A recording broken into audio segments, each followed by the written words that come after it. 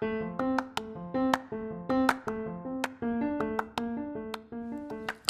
up. Come on. Get up and run. Get up and run. If it's the first time you've switched on the Get Up and Run podcast, you're probably thinking, is this a podcast for me? Well, if you're a trail runner or an ultra runner, then yes, it is. If you run on tarmac, see ya. Bye. Don't want to be a part of it. See ya. Come back when you've hit the trails. Are they gone? Yeah, they have. Everybody else, get up. It's the Trail and Ultra Running podcast that we'd like to put in your ears. Who's on the show today? No other than Rikki Wynne, Ireland's powerhouse. Powerhouse. The man that brought me the words, and I love this, ladies and gentlemen. Average pace wins the race. That's it. Continuity, habits, all this. It was a cracking show. One of our best, yeah, I'd say. Rikki Wynne runs for Ireland. He's a brilliant ultra runner, brilliant a person, straight back from Austria, where he competed against the rest of the world in the long race.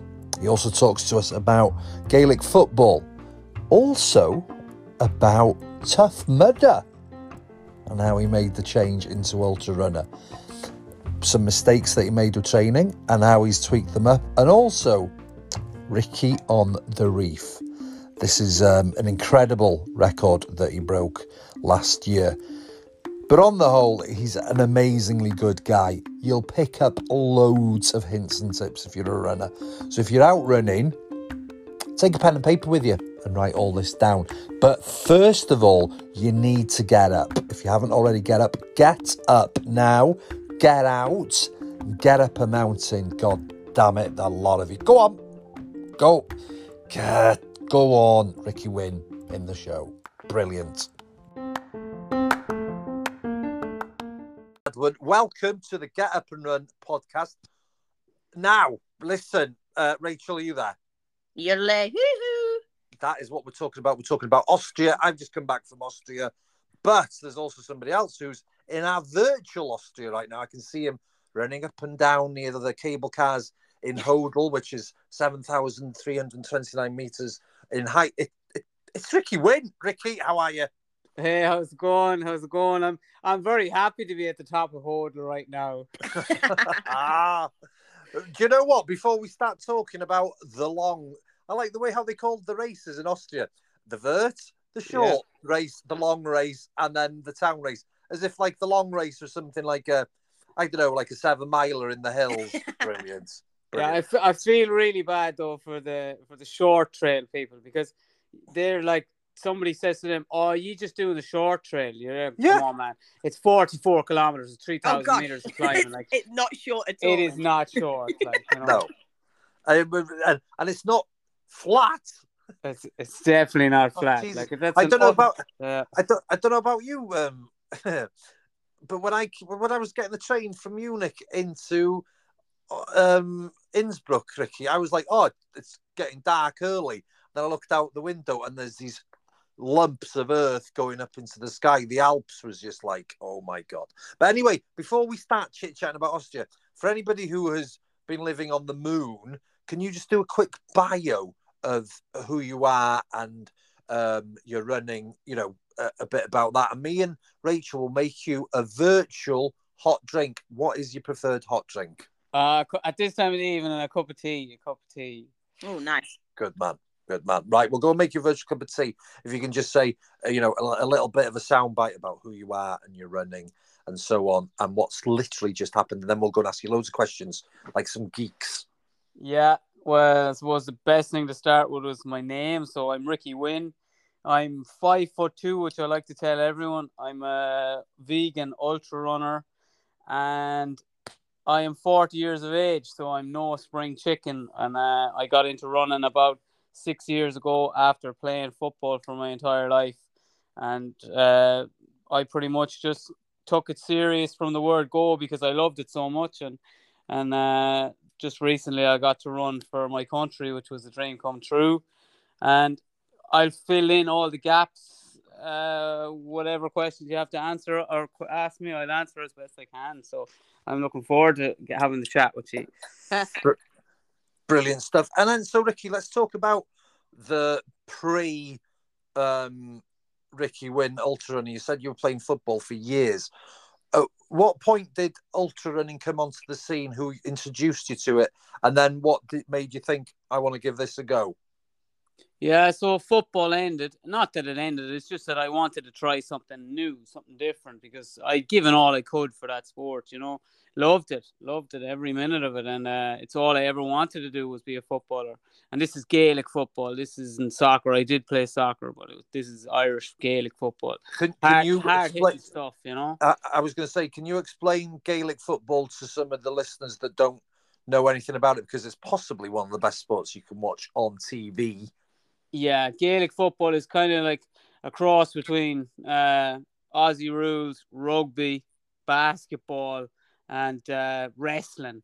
It's just it has it all. It has it all. It's a very fast, very hard hitting, very skillful game, and you know what I mean.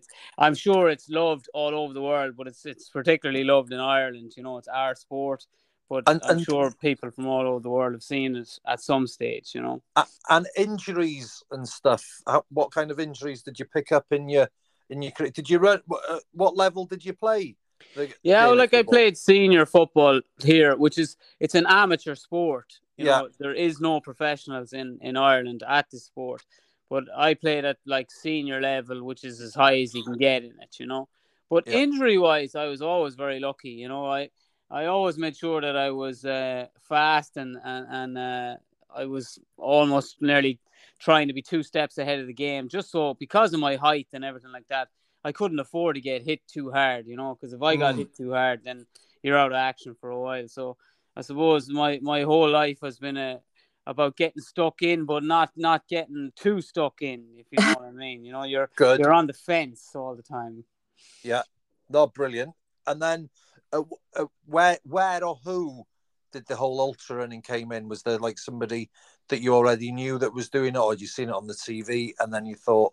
And how long did that decision take from thinking about it to doing it? This is what I like, you know, like, because I think you're very ambitious and you're very driven. How long? Well, I jumped straight from football into OCR races, so obstacle course racing, and that was huge at the time. It was huge in England. Like, you had Tough Mudder, you had Spartan, you had all these kind of races, and you had loads of them in Ireland as well. And I started doing them, and they were short courses. They were like 8 to 10K and loads of obstacles in them, and they were great fun. And I did really well in them. And we had like an OCR league, so Obstacle Course Racing Ireland had a league. Brilliant. And, I entered that league. I did really well in it. I trained pretty hard for it. Like, everything I do, I kind of just think, look, if I train really hard at this, I'll win a lot of things, you know? So I won as much as I could in that. And then I got invited over to do Tough Mudder in Nottingham in England. And that was a 12-hour endurance race. And it started at midnight and it ran until 12 the next day. And it was a 5-mile loop. And you just kept having to run loops of this up and over obstacles all night long in the dark, and until 12 hours was up. And then you found out how many loops you could do. And there was thousands of people in it. There was like 3,500 people in it. And I finished 11th, I think. And my younger brother was 10th. And actually, Jonathan Albon won it that year. So Jonathan, who is an unbelievable ultra runner right now, one of the best in the world. Yeah, he was the best in the world at all those kind of things back then as well, at the obstacle course racing. But so to answer that question, after that race, everyone was like, "Oh my God, you're going to have to do this. This is what you're going to make money at this sport." And then I was thinking, no. I just ran for 12 hours around the field, and that was the coolest thing I've ever done. That I had actually ran for like 12 hours, and I go, "Nah, this is what I want to do." So I went home, hopped on YouTube, found a guy called Anton Kopichka, fell in love with that man because he's like a god in ultra running, and that was it. Like, my love for the sport has grown and grown since then, you know. And what did you actually meet John at all that weekend, or did you just see him at all? Did you Well, get do an you know, opportunity like, to I was chat with him? literally, like, I was talking to John in Innsbruck the day before I flew home. Yeah. Talking to him the same way I'm talking to you. Such a nice guy. Really lovely nice guy. Yeah. Yeah. And get what he said to me in that race, because me and my brother were in that race.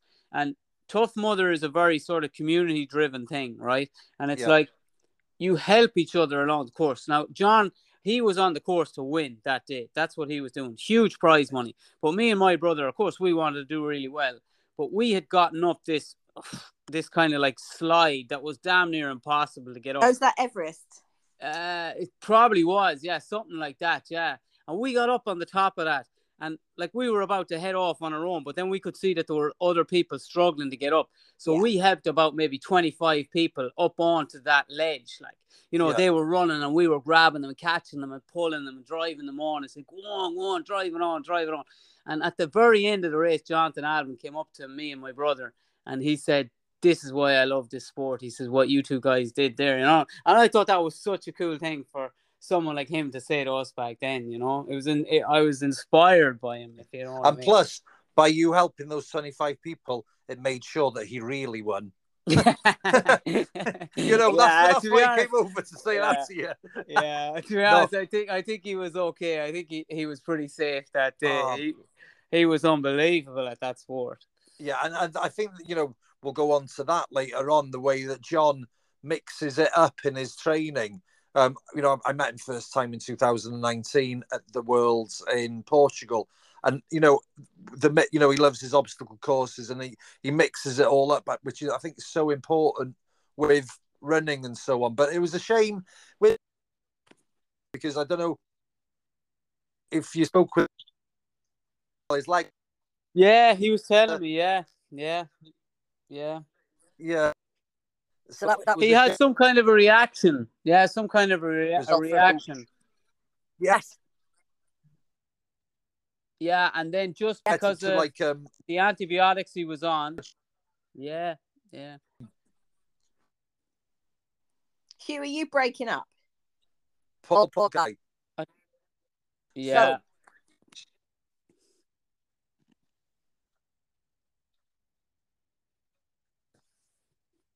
But my wife probably just sent me a text to not talk so loudly, probably from the kitchen. I'm here. Mike, I'm here.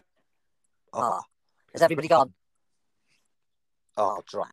Oh, yeah. Good. Yeah, we're all still here. No, was I breaking up a bit? That's all. No, we're all good. Yeah, Ricky, I can still hear you. Yeah. Ricky, did you on the 12-hour Tough Mudder? Did you have to do the electric shock one every loop as well? Is it every obstacle? Oh my goodness. Yeah. That's bad enough once, yet alone. But we had to do it. We had to swim through the back of an articulated lorry trailer. Yeah, I did that one. Yeah, brilliant. Yeah, get out of that and then do that electric shock thing. Like, oh my honestly, God. You are right, though. It is like a family. There's so many of those. I mean, I've done quite a few of them. And like the Everest wall, you can't get up it without support from other people. No. Yeah. How the first guy ever gets over that is beyond me. Yeah, exactly. And then you have those things in the water, like the wheels in the water. And you really do need people to help you get across that. And even if you're the winner, you need somebody to help you, like, because you can't get over it on your own, you know. No, 100%. That's just madness. I mean, I've only done like the ones that you just go around once, so I cannot imagine doing that for 12 hours. Yeah, it was unbelievable. Like, it was one of the coolest things. I'm saying this years now. Everything I do, someone says, "What was that like?" And my answer is, it's the same. It's like, "Oh, that's the best thing I ever did in my life," you know. Brilliant. And I've been saying that since I was 32 years of age, and now I'm 40. Everything I do is, that's the best thing I ever did in my life. Every time, like, yeah. And then how soon after that Tough Mudder did you do the Ultra in 2017? How much training did you put in for your first one? Yeah, so I then pretty much a few weeks after that, I jumped in and I decided I was going to do an ultra. Like I ran a couple of 5Ks and 10Ks, you know, for the crack, for the fun, and for kind of like just to stay fit for football, but never on a serious level. And then I signed up for a 50K, and I didn't train properly for that because I didn't know how to train properly for that. I Yeah. didn't know who to ask. So I just figured, well, this is the winner won it in this time. So I trained every single day at that pace that the winner won it in for 20 weeks. Oh my goodness. That's all I did. I ran 20k a day, running at 4 minutes per kilometer every single day because I thought that's the only way I'm going to win that race, you know. And then did you pick up any? Sorry, Richard. Did you pick up any injuries, or did you lose friends? You know, do people still remember who you were? How did that go? I picked up all of the injuries, all of it. Shin splints, shin splints, IT band syndrome, tendinitis. I was literally walking tendinitis. Oh my Jesus Christ! Yeah, but like when you're a bit stupid and you don't really know who to ask, you know, you make these mistakes, you know. Ricky, I'm a very experienced idiot, and me too. And I think a lot of the time, because I haven't got the ability to take on very important information, sometimes you have a better adventure because you haven't got the parameters or the facts have stuck in your brains. And then, so was that the one where you came second after that training? Yeah, so I came second after that.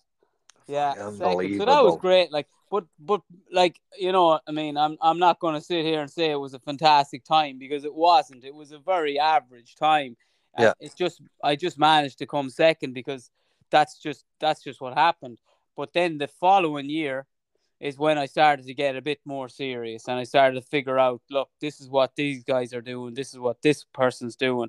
This is what I need to be doing. So I got a little bit more specific with my training. I entered 3 races that year. Good man. I did the maxi race in Annecy in France. And then I did that 50k again. So, and I did another race as well that year. And in the maxi race in France, I ended up coming, this is my first major ultra. I ended up coming 16th in that race, like, you know.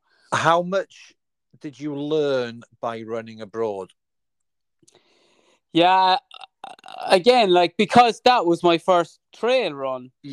Brilliant. Abroad. Abroad. Brilliant. Yeah. I didn't really know what I was doing, but I had a better idea of how to train for these things, you know, and just seeing, like, I had trained in areas that were nothing like France. They were nothing like Annecy, the mountains. I had never seen something like that before. But at the same time, I learned very fast, you know, and I'm small, I'm light, I'm quick on my feet, and that's why the trails suit me, you know. It just kind of comes easy to me bombing down a hill, you know. I'm not afraid to come down a hill really fast, and I'm not afraid to, like, fall, if you know what I mean. And then your progression from 2017, let's almost park it at 2022 because you did something quite amazing in 2022. How were you getting better and better, as well as training yourself? Did you have a coach, or were you running with other, like, runners at a different level? What was getting you to these different levels, Ricky, that is just making this big sort of mega Ricky, if that makes sense? Yeah, well, for me, it was like I never had a coach because I just think, because, like, for anyone that doesn't know, I'm a carpenter by trade. So I have a roofing carpenter at that. So I have a very manual labor extensive job, as in I'm working hard every day. So if I have a coach and I need to do a certain workout on a Wednesday or a Friday and I'm really tired, I just felt like this will never work. Nobody's going to want to coach me, and I don't really want to coach because I love running and I love training, and I still love running and I still love training. And I think that if I personally had a coach, I actually think that the structure of it'd make me almost fall out of love with it, you know. Exactly. You like the and being able to do it whenever you can, in a sense, rather than having to exactly. be exactly. But I still get the work in it, and I still do my sessions, you know. I don't just run around the roads and expect to get better. Like, I do my sessions, and I do very specific work on the trails and stuff like that to get better. But again, because of what you said there, it's like you know, to get better at the sport, you have to race people that are better than you. You know, if you want to be the best, you got to train and you got to try and beat the rest. So, like Ireland is full of very, very good runners, you know, and that's the thing. If you want to go far in the sport and you want to do well in races, you have to try and compete with these lads. So over the years, I've raced so much against the same lads, and I've just got to know them and got to know their training and stuff like that. And like again, it's like a community as well. Like, even though I'm trying to beat these guys week in, week out, we're all friends as well. Like, you know, we all share information and stuff like that. That's the great thing about the community, as you say, that everybody wants to help everybody. Going back to with my geek hat on, you know, whenever you were on about Anton and watching the guy that won the race and you replicated it all the time, is there specific people that you'll follow on Strava and then mimic what they're doing in their training plan? Or how do you put your own training plan together, sort of thing, Ricky? Obviously, if it's top secret, don't tell me. No, there's no secret. I just found it's not even watching. Like, I follow loads of guys. I follow loads of like famous runners like Jim Walmsley, Zach Miller, all these guys. But I'd never really train like them because their training and my training are going to be so different. But what I do is I follow lads that I'm competing against, you know. Yes. And I keep an eye on their Strava, and like 90% of those guys are on Strava. You know, they're not afraid to hide stuff, and they post a lot of stuff, and I can kind of see what they're doing and where they are, and then I tweak my training to kind of match theirs, just to make sure that I'm getting the same kind of volume out of my training, so that I know that when I turn up on race day, I'll be close to them. Is that what keeps you so motivated? Because you've not got a coach. Is it things like Strava and other people's data that makes you get out there and put the work in daily? I suppose a little bit, but I kind of think motivation's a funny one, because, like, honestly, it sounds stupid, like, but I just love training. I love training. You know? It's all I want to do. Like, I don't want to go to work at all. I just want to run. That's brilliant. It, you know? Yeah.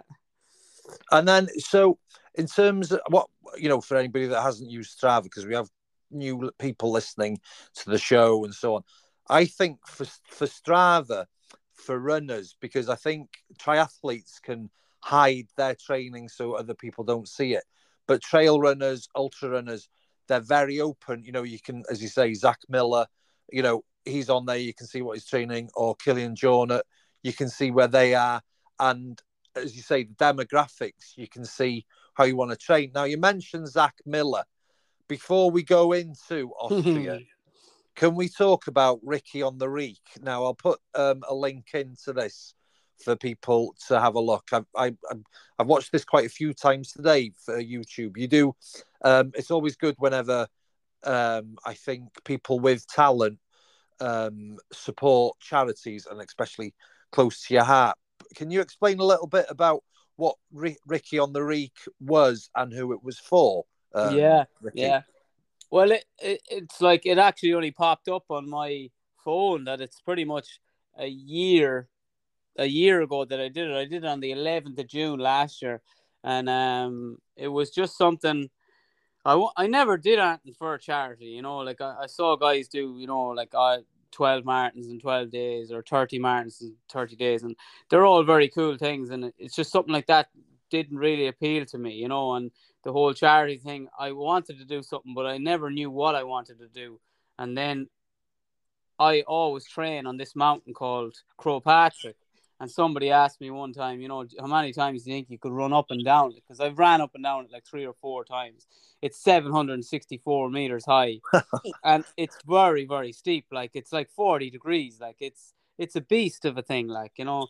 And I'd go up 3 or 4 times in training, but like, that was it. And then just spitballing, saying how many times, and I said, I don't know, geez, I don't know. And then I just found out that, you know, there was 11 guys back in 2010 that went up and down it 12 times. And I said, geez, you know, could I do it 12 times? And I said, maybe I could. And then I did a little bit more research, and I found out that if I did it 15 times, that'd be a world record, because some guy over in England did it on a different gradient hill, and he had the current world record. And I said, okay. And like, the reason I did it was because a friend of mine had motor neuron disease, and I wanted to be able to do something because I just felt that motor neuron disease is this the horrible disease that basically shuts your body down, and you've no control over what you can or can't do. Whereas I thought that mine would be pretty fit and that I'm going to push my body to the absolute limits of what it can do because I'm lucky enough to be able to do something like that. So I ended up running up and down Kilpatrick 15 times in 24 hours, getting the world record for most meters ascended and descended on foot. And that was 12,000 meters up and 12,000 meters down. The incredible. That is like round of applause. Incredible. Because... And was it your dad in the YouTube footage that was like support crew? Yeah, so I had my wife and my dad was there at the end, but it was like, to be honest, it was mainly like my wife and some of her family and a brother of mine that were like my main crew, because my older brother is into the running as well. My younger brother's into it, and my older brother, I think he came up 7 times with me, which is like about 6,000 something meters of climbing. So it was unreal. Like, I had family, I had friends, I had everything around the whole day. It was What was your fueling for? Oh, sorry, you go, Rachel. What was that? How incredible is your wife as well? You training 6-7 hours a day. Supporting you. She's obviously, herself. She's the best. Like I wouldn't do half the stuff I do without her help. Even if anyone sees her or follows me on Instagram, you'll always see Trina takes over my Instagram for the day and races, and she's brilliant at it, and she supports me 100%. And was she in Ireland? Was she in Austria as well? No, she wasn't actually. No. She was at Harry Styles. Don't tell anyone. She was at Harry Styles. Brilliant. Yeah, and then you're fueling, which we'll go on to for the other races. You're fueling for the Rikki on the Reek. What were you putting in your body that day? Yeah, for something like that, it's a bit different because you have the time. You know what I mean? It's not like a race where you're on the limit, and so I was able to have a lot more actual food. So I was able to eat like wraps with bits of falafel in it, and I was able to have soup and stuff like that. So I was able to use like a variety of different foods on a challenge like that, compared to racing where it's all gels or drink mixes or something like that. But actually, the coolest thing about that whole challenge was that I raised 37,000 euro for motor neuron disease. So that was the best thing about that day. And it's vegan, Rikki? Have you? Yeah. And do you find that you're limited diet wise, or? I don't know, I don't know, maybe it's because I love training and I love like running and I love everything like that. We kind of like those kind of restrictions on us at the same time. It just keeps you more disciplined. It keeps you more focused as well. That you make sure what you're putting in your body is pretty good, so that you're very good at planning ahead. You're planning all your meals, you're planning all your lunches for when you go to work and stuff like that. So it's part of the training, I think, and that's why I enjoy being a vegan as well. Oh, that's a good point. As you say, rather than seeing it as a hindrance, you see it as a plus because you're organised, rather than if you can eat loads of shit, you can eat loads of shit. But if you've just got this... And how long have you been a vegan? I'll be vegan, I think, 5 years in October. Yeah. So So that works out. Did you notice a change in your running ability whenever you became a vegan? I noticed, like, the reason I decided to try it was for lots of reasons, but one of the main reasons was I heard it was so good for recovery. And like that for me is what it was all about. It was like, I need to be doing this for a long time. Because at the same time, when I was starting to get good at this sport, I was still 37 years of age, or 30, it's closer to 38 when I started to get good. And I was thinking, I need to stay good. I need to stay good now. I'm getting good now. I need to stay good. So I think diet plays a huge part in that, as in, like, I'm 40 now and I just feel like I'm 20, and I put that down to a good diet. And going about the gels and stuff, what are your go-to gels for vegan? For any vegans that we got listening, thinking, oh, right, okay, what does he have whenever he's out running? Because I like we Voom Bar is one of our sponsors and stuff, and they're vegan as well as lactose intolerant and so on. So I was just wondering what fuel or gels do you use whenever you're running? Yeah, I'm using Precision Hydration. Like their stuff is pretty good, and like I was using Morton for a while, but I just got sick of using Morton. Like I think nutrition is funny, you know. It's Yeah. like people will say, "Oh, do you have a nutrition sponsor?" And I think it'd be very hard to have a nutrition sponsor because what worked for you today might not work for you the next race or the race after that. 100%. And going back to Precision Hydration, they are fantastic. I'm trying to think of I've had the guy who, because he's an ex runner himself, so they can organise a sort of you fill in, if you go onto their website, you can fill in height, weight, speed, whatever. Yeah, it's really good. Yeah, it's really very good. Yeah. Yeah, Precision Hydration. Give them a look there. So now we're going for it. This is where we go geekness, geekness and geekville. Let's talk Austria. And I was looking at your Strava. By the love of God, you did some good training before you went out there. Yeah, well, we'd say the qualifier for the Irish team wasn't that long ago either. Like, so there was a very quick turnaround between qualifying and then actually heading over to Austria. So, and you know, I was at the UTS in Llanberis for, you know, the UTMB. Yeah. And I was speaking to a few Irish lads there that hadn't got into the team. And these guys are good quality as well. So the level of Irish out there in Austria was at such a strong level on all of the races. It was just fantastic. So when did you arrive in Innsbruck? We flew out to Innsbruck on the 5th and we were there until the 11th. So yes, same as me. So you got there on was that the Saturday, the Sunday? Was it the Saturday? It's Saturday, I think.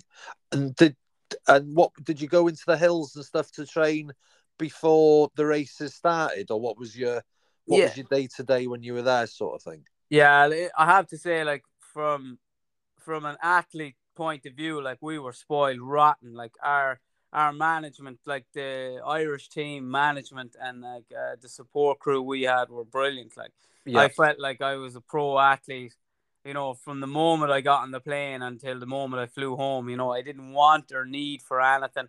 No matter I was kept very relaxed. I was kept very chilled out. There was no pressure put on us whatsoever. It was just like, just go, just enjoy it. We'll fill in the gaps. We'll do whatever. And all I had to do was wake up, have breakfast, go for a shakeout run, come home, put the feet up.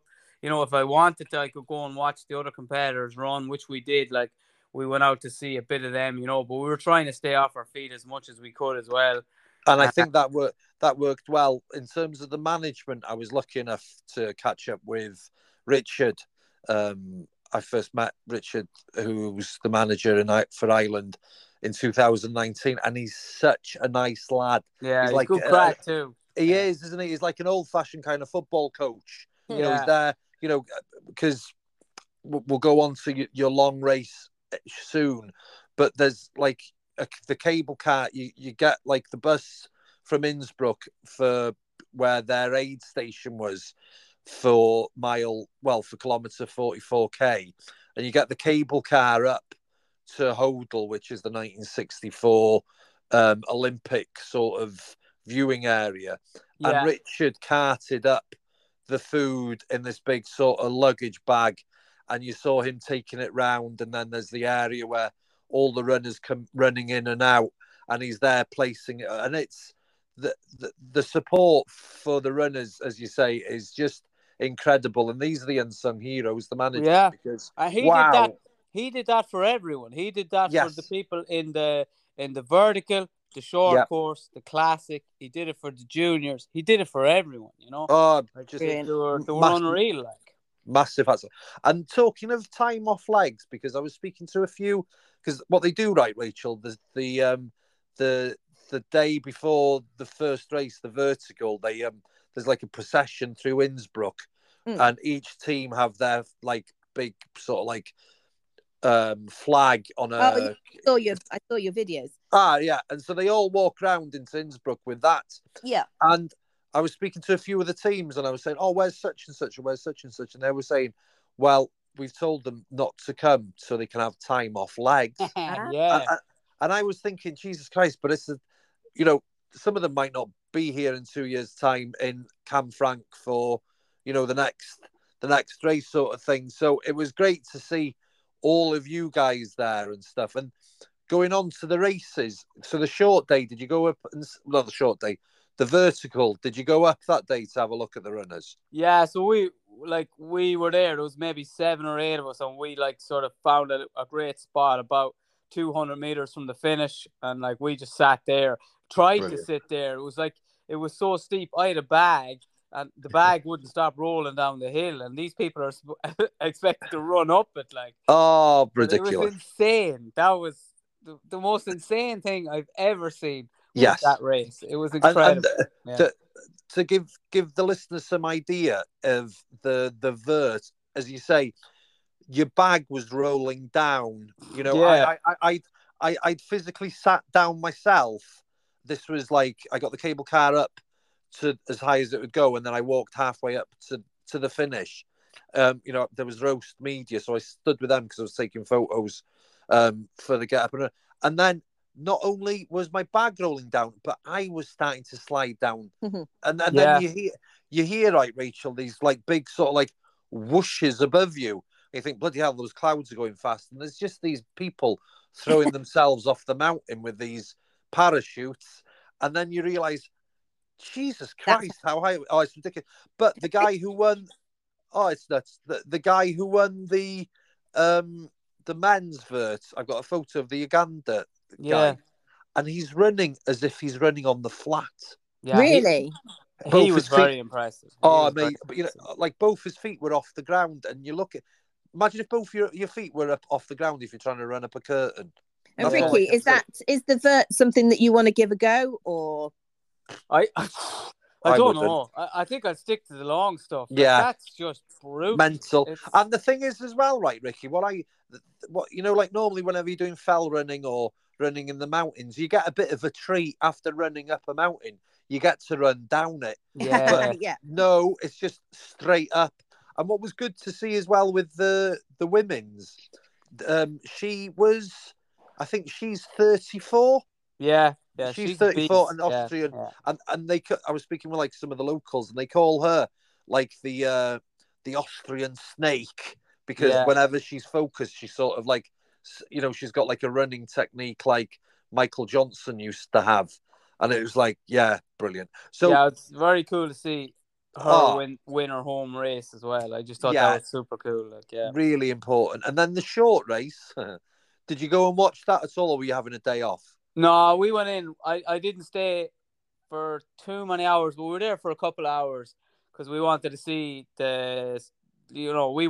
our Irish team come in. So I was there for 3 or 4 of the lads coming in, and I might have caught 1 or 2 of the women coming in, and then I headed home. But I saw Stian come in. I saw Stian win. Yeah. And I saw John Albin come in, and I saw a couple of the top 10 finishers come in, like, you know. So brilliant. that was just like they were the moments where like my race was getting real. Then it was like, okay, it's time to get ready now, Rick, you know. And what's your kind of food and fuel the days going up to that? You know, it's different. It's no different than normal. No. It's like the only difference is I might throw a few extra carbs in, like I might have another like bowl of rice, you know, with my veg, but on top of whatever rice I was having originally. Like I have a very good balance of veg and carbs, like 99% of the time anyway. So I don't like to change too much. Everyone's the same, I think. You know, whatever you do, leading up to a race day, don't do anything majorly different. Try and keep it the same. You know, you kind of want to stay regular, if you know what I mean. You want to wake up in the morning and everything work the way it normally does. Like, and then, so did you sleep the night before? I did, yeah, I did. Like that. Like, I do little things like to try, because there was a long time there for a few years. Like, the night before a race, I could never sleep. I was like too excited or too nervous. I'm or exactly like the same. Yeah. So I just figured, do you know what I'm going to do? I'm just going to start watching some absolute crap on Netflix. Brilliant. And completely turn off. You know? Zone out. Yeah, completely zone off. And since I started doing that, maybe like a year or two ago, I sleep really well the night before a race. You know? That's sign up for Netflix if you can't sleep. I love it. Yeah, and don't watch something good. Like, watch something crap. Shit. Yeah. Brilliant. Yeah. So, race day started at 6:30. What time were you up, and what time did you get down to the start line? Yeah, that's the thing about ultra running, right? They're early starts. I was up at 4. Yeah. Up at 4. We were very lucky because we weren't staying that far away from the start line. We were staying up in Dubai, and the start line was only about 15 minutes down the road from us, if even that. So I was up at 4, had a decent breakfast, my normal breakfast, where it's like a bagel, but I didn't have a bagel. I had some bread with peanut butter and jam on it. Proper food. Yeah, exactly. Yeah, a cup of coffee, maybe 2 cups of coffee, and that was it. I'm good to go after that, you know. And then like that, I just always start with a gel at the start line. You know, I always have a gel at the start line. Just, it sort of like gets your mind ready. It's sort of going, all right, fuel from now. Set your watch. This is it. Every hour on the hour, 60 grams of carbs. Let's go. Oh wow! And what was your race plan? My race plan was, it's very, because it was so unknown, that race. There was so many changes leading up, because they changed the course a little bit because of the snow. And then I was listening to, you're trying to get a feel for the pros, right? So you're trying to get a feel for the guy that's going to win it. And you want to know what he thinks. And all you're hearing is someone like Zach Miller saying, well, it's going to be won between 10 and 12 hours. Sorry, that's a huge window, like, you know. So massive, yeah, you're looking at 2 hours, and you're trying to figure out a pace that you can maintain to be within that time, like. And so I just figured, okay, they're saying there's going to be 6,500 meters of climbing, so I got to assume there's at least 6, you know, because again. And then I was just thinking, okay, can I hold 8 minutes a kilometer for 87 or 86k at this? And then that was the plan. So try and just stick at average pace. I always race average pace, because I always think, even in races I win, I always say average pace wins the race, you know. If you could stick to that, you have a chance of getting on the podium, or a chance of getting your goal time or something like that, rather than getting carried away with current pace. Because you could look at current pace, or you could look at heart rate, and all that data could blow your brain apart. Like, whereas, and if you just look at one thing, average pace, I just think that works really well for me, you know. Where did you get that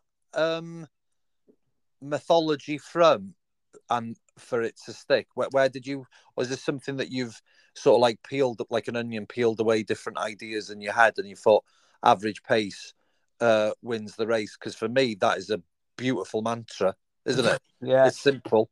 I learned it through, like, we'll say, if you do all your local races, I always think, look, you can't recce a race in Austria, right? No. But you can recce a race at home. So if you've got important races that you want to do well in at home, local to you, or within, like, you know, 50 or 60 miles of where you live, I think you have to recce a race. And if you recce a race enough times, you learn that, all right, I did this section, that section, I did this section from here to there, my average was this, and my average was this. And that's how I did it. I used to always go, well, my average was that, and that section was that. So if I keep that kind of pace all the race through, I'll do okay here, you know. Brilliant. And that's how I learned that, like, yeah. And it was hot, Rikki. It was very hot out there. You know, how are you cooling yourself down and stuff, or are you just heat adapted? Are you okay with the heat? Yeah, I think us Irish people, I don't know what it is. We don't get that much sun, but we do okay in it. You know, I actually do well in the last thing I wanted to see was rain. I was like, Yeah. do not rain. I'm on holidays. Don't rain, you know. I see enough rain at home, so I was more than happy to see the sun. And we had same as yourselves. We had like 2 weeks, maybe 3 weeks of 20-degree weather, which is like a freak of nature at the minute. But it was brilliant to get that, because by the time I got to Austria, like that 20 degrees, 22 degrees leading up to the race was fine. I know race day was a bit hotter. I think it was about 25 degrees on race day, but I loved it. Like, I had no issue with the heat whatsoever. Brilliant. And then talk us through the aid stations. I managed to get up to the one in Hodel, which was up in the snow, you know, sort of thing. The the climb up there was ridiculous. Can you talk us through the climb? Yeah, the race, right? The only low I had in that race was that climb. That's the only low I had, and like I was bang on course for like 8-minute kilometers. I was actually like around 7:50 a kilometer up until I got to that climb. Yeah. And that climb, I nearly collapsed in on top of the snow and lay down. Like, I was thinking, I actually cannot get up this hill. Like, it was insane, that climb. And the altitude and whatever it was doing to me. And not just me, it was like a war zone. Yeah, it was insane. And just to give the listeners an idea of the altitude, the cable car journey took 25 minutes to get up. Wow. When I got off the top, my fillings felt heavy in my teeth. Wow. It was ridiculous. And then I said, oh, what way are they coming from?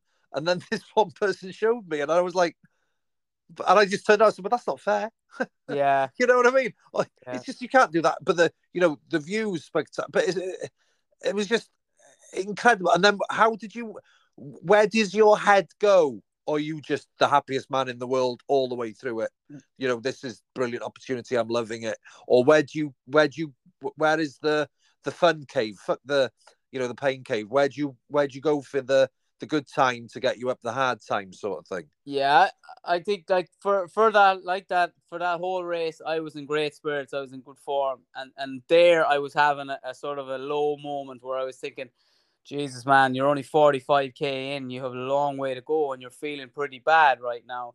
But I always try and smile. I always try and put on, like, even if it's only a fake smile. I tell you, it's amazing what a smile will do. A smile will make you feel better, like, and it'll make you think that there is nowhere else I want to be right now. As bad as this feels right now, I am exactly where I want to be right now.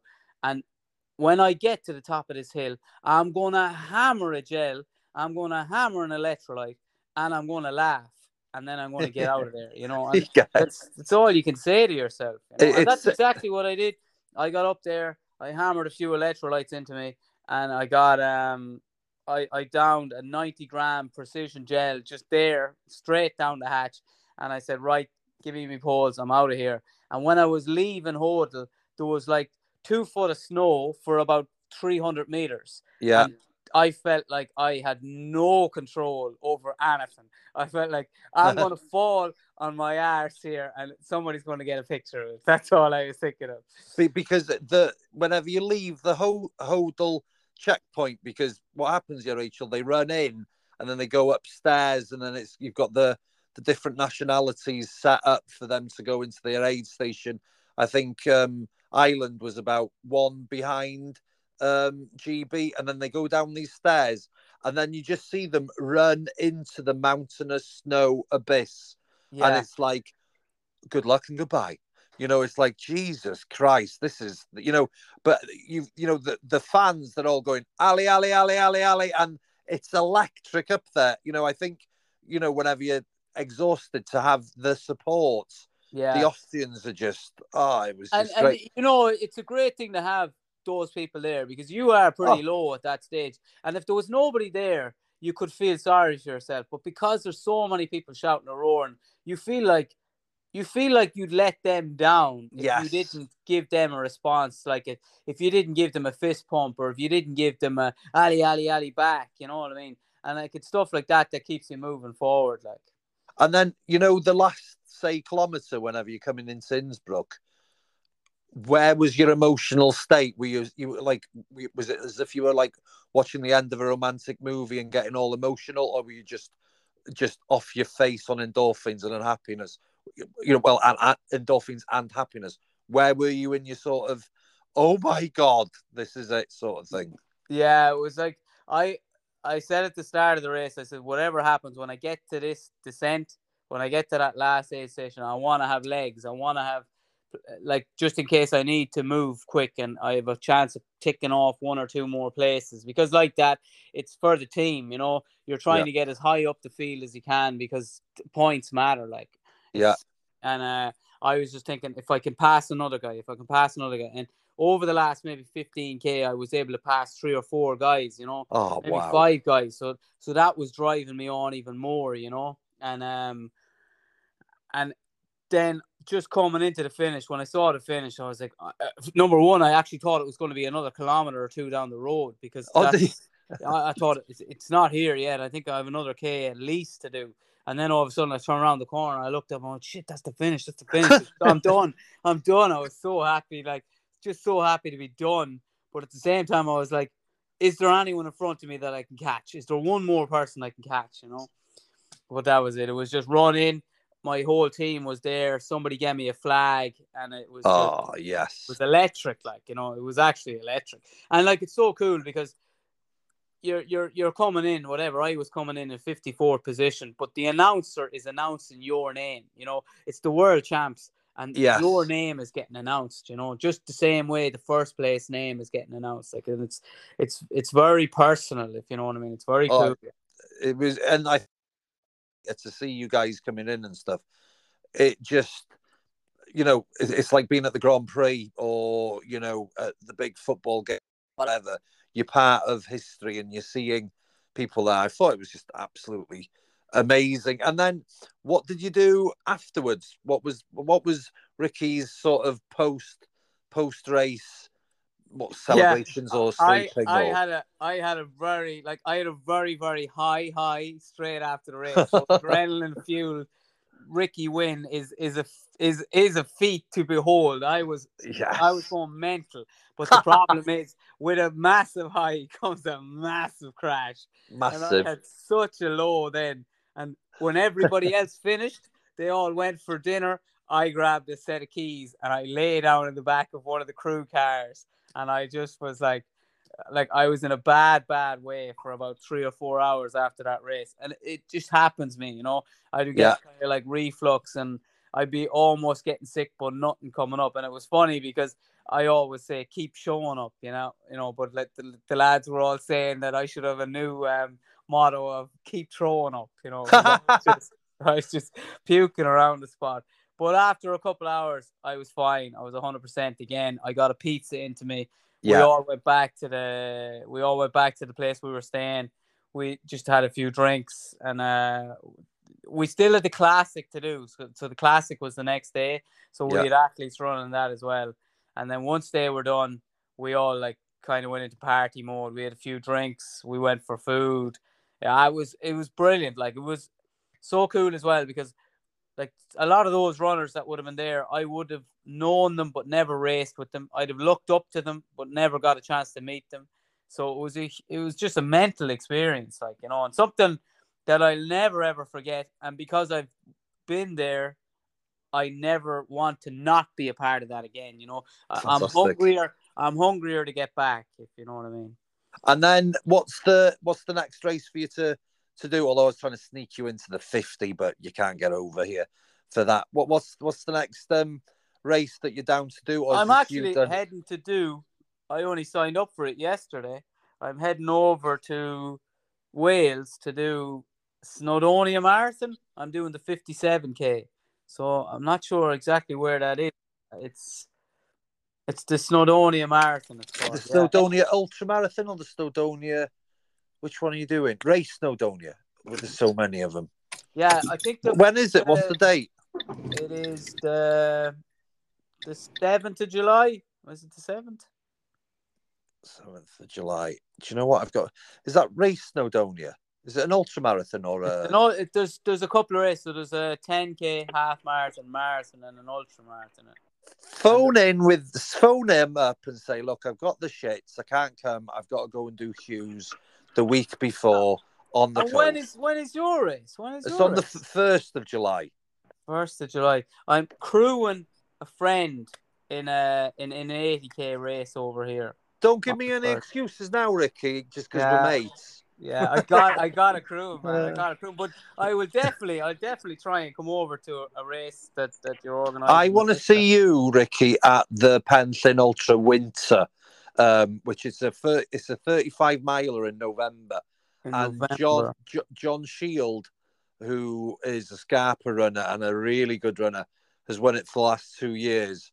But it's got your name on it, I think, to beat his time because nobody's beat his time. But anyway, let's talk a bit of stats and so on. You know the poles you used for the Ricky on the Reek. Yeah. Did you have lights on them? No. Do you know what? I think I've invented something, Ricky. Lights on poles. Yeah, maybe. Yeah. Is hang on a minute. The signal does sometimes go, or Rachel just gets bored when we're speaking too much. Rachel, are you still there? Oh, she's gone. The signal sometimes goes with Rachel. But yeah, so talking about what you're wearing and what you wore for the races. What? Oh, hello. Is that? Have you both gone? No, I'm here. Oh, yeah. Is Rachel back? No, she's gone. Yeah. So, in terms of what you're wearing on your feet and so on, what did you wear for Austria, and did you have any kit changes at all? For Austria, like, because Hoka sponsor me, like, so I'm a Hoka racer, so I was wearing the Tecton X, and I love Hokas. I've been in Hokas since 2016, I think, 2017. Yeah, I've been in Hokas, and then I was made part of their team maybe 2 years ago, and like I love their gear. Like, I'm a huge fan of Hoka, and I was wearing the Tecton X nearly all year long in all the races I was doing. Super shoe. But in Austria, I ended up wearing a really shitty pair of socks because they look good with my kit because they were green. You're hilarious. Yeah. Oh, yeah. Rachel's back. Oh, yeah. Good. And I destroyed my feet, so I did. I had the worst blisters. I've never got blisters before. My 2 heels were destroyed in that race. So can we just rewind a minute there, Ricky? You wore a pair of fashion socks. Yeah, I wore a pair of fashion socks because they were green. Yeah. Good, man. And then what did you have shorts wise? And it's the hang on. Rachel, are you in a car? I am. You're coming with me to get my daughter from work. Rachel, do you mind going off because absolutely the signal's not really a problem bad? At all. Not a problem. Thank you ever so much, Ricky. I'll catch up with you guys later. Take care. Right, Ricky. Yeah. So in terms of your shorts and stuff, that was the Irish kit. Yeah. Brand. Yeah. Brilliant stuff. And then your fuel as well as the aid stations. What was your 60 grams of carbs? I was all so what works really well for me is I take an SIS, the SIS brand. Yes. Caffeine electrolyte tablet. So I had 2 of them, 1 for each bottle. So that's 75 milligrams of caffeine in each bottle, and I'm taking 2 of those bottles an hour. That's a lot of caffeine, right? Jesus, Yeah, and then 60 grams of carbohydrates through precision gel. So they're just all precision, and that's all I had all day. I might have picked up like 2 bits of bananas, like a half a banana maybe or something like that. But all day long I was precision hydration, yeah. And did you have any water by itself, or was it all the caffeine? No, just all the caffeine. Jesus Christ. Yeah, I might have had like a mouthful or 2 of water at an aid station while I was filling my bottles, just to quench a bit of thirst. But it just works really well for me. All that caffeine works really well for me. I remember listening to something Tom Evans did. And Tom Evans took 800 milligrams of caffeine in a 100k race, and it seemed to work really well for him. So I was like, sure, I'll give it a go. and I tried it in a race, and it worked really well for me, and I've been doing it since. Yeah, I don't sleep for about 3 days after, but I'm okay. I was going to say, yeah, no wonder you went into the van afterwards because you were off your nut. Yeah. Oh, Jesus Christ! That's it's like what I mean. jittering away there. Yeah, the crash is pretty bad after. Yeah, it's not the DOMs. You're just coming off like a lot of caffeine. Yeah. Brilliant stuff. And did you have a chance at all to have a look round Innsbruck and Stubai after the races, or was it like, right, guys, we're packing up and we're going? No, we got a good bit of time there after the race, and we went into the athletes' village. It was so well set up, like, wasn't it? Yeah. Yeah, like you might have had it too. You had your tag, and you just went into the athletes' village, and they scanned you, and it was so professional. Like, you just got really good food. Like, I had really good vegan options, everything like that, and then just the stalls, the atmosphere, the people, the city itself. Like, what a cool city! You're like in the middle of a city, and you're 2 minutes away from the mountains. It's insane. Like, it's so cool. It is, and I think that was the kind of the buzz, the mecca, because I hadn't been to any of the Alps before, and I love, Aruri and with that, Snowdonia. I just love it there. But the vastness of the mountains, it was like, oh, gee whiz, this is the for chisel sort of thing. Rikki, listen, I'm going to let you go, mate, because I've geeked out with you, and I really appreciate your time tonight, like chatting, especially. I hope it's got across the magnitude of not only the World Mountain and Trail Championships, but also what you achieved. And your next race, as you say, you're doing the Snowdonia Ultra. Have you got any more races coming up this year? Yeah, like my next big one is CCC. So you going to? Have you done UTMB races before? I've done the CCC last year. Yeah. And how did you get on with that? I finished, I think, like 96th overall, something like that. Yeah, but but honestly, man, I had a bad day. I had a really bad day. So this year, I'm going to go to Chamonix for a month in August and sleep in a tent and train properly for this race, like, because I want to do it right this time. Good, man. There's a lovely lad going out there from Wales. He's a New Balance runner, but he's a lovely guy as well. It's Andrew Williams. Yeah. He's going out there as well. And I think it's always good, as you say, putting the time in where you're going to be running to think, oh, brilliant. And will you come back on the show after the CCC now? 100%. Yeah, 100%, I'm stalking you.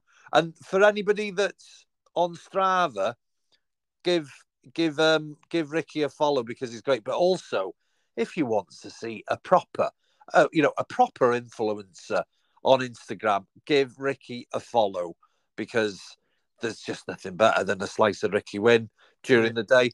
But brilliant. Rikki, thanks ever so much from us all here.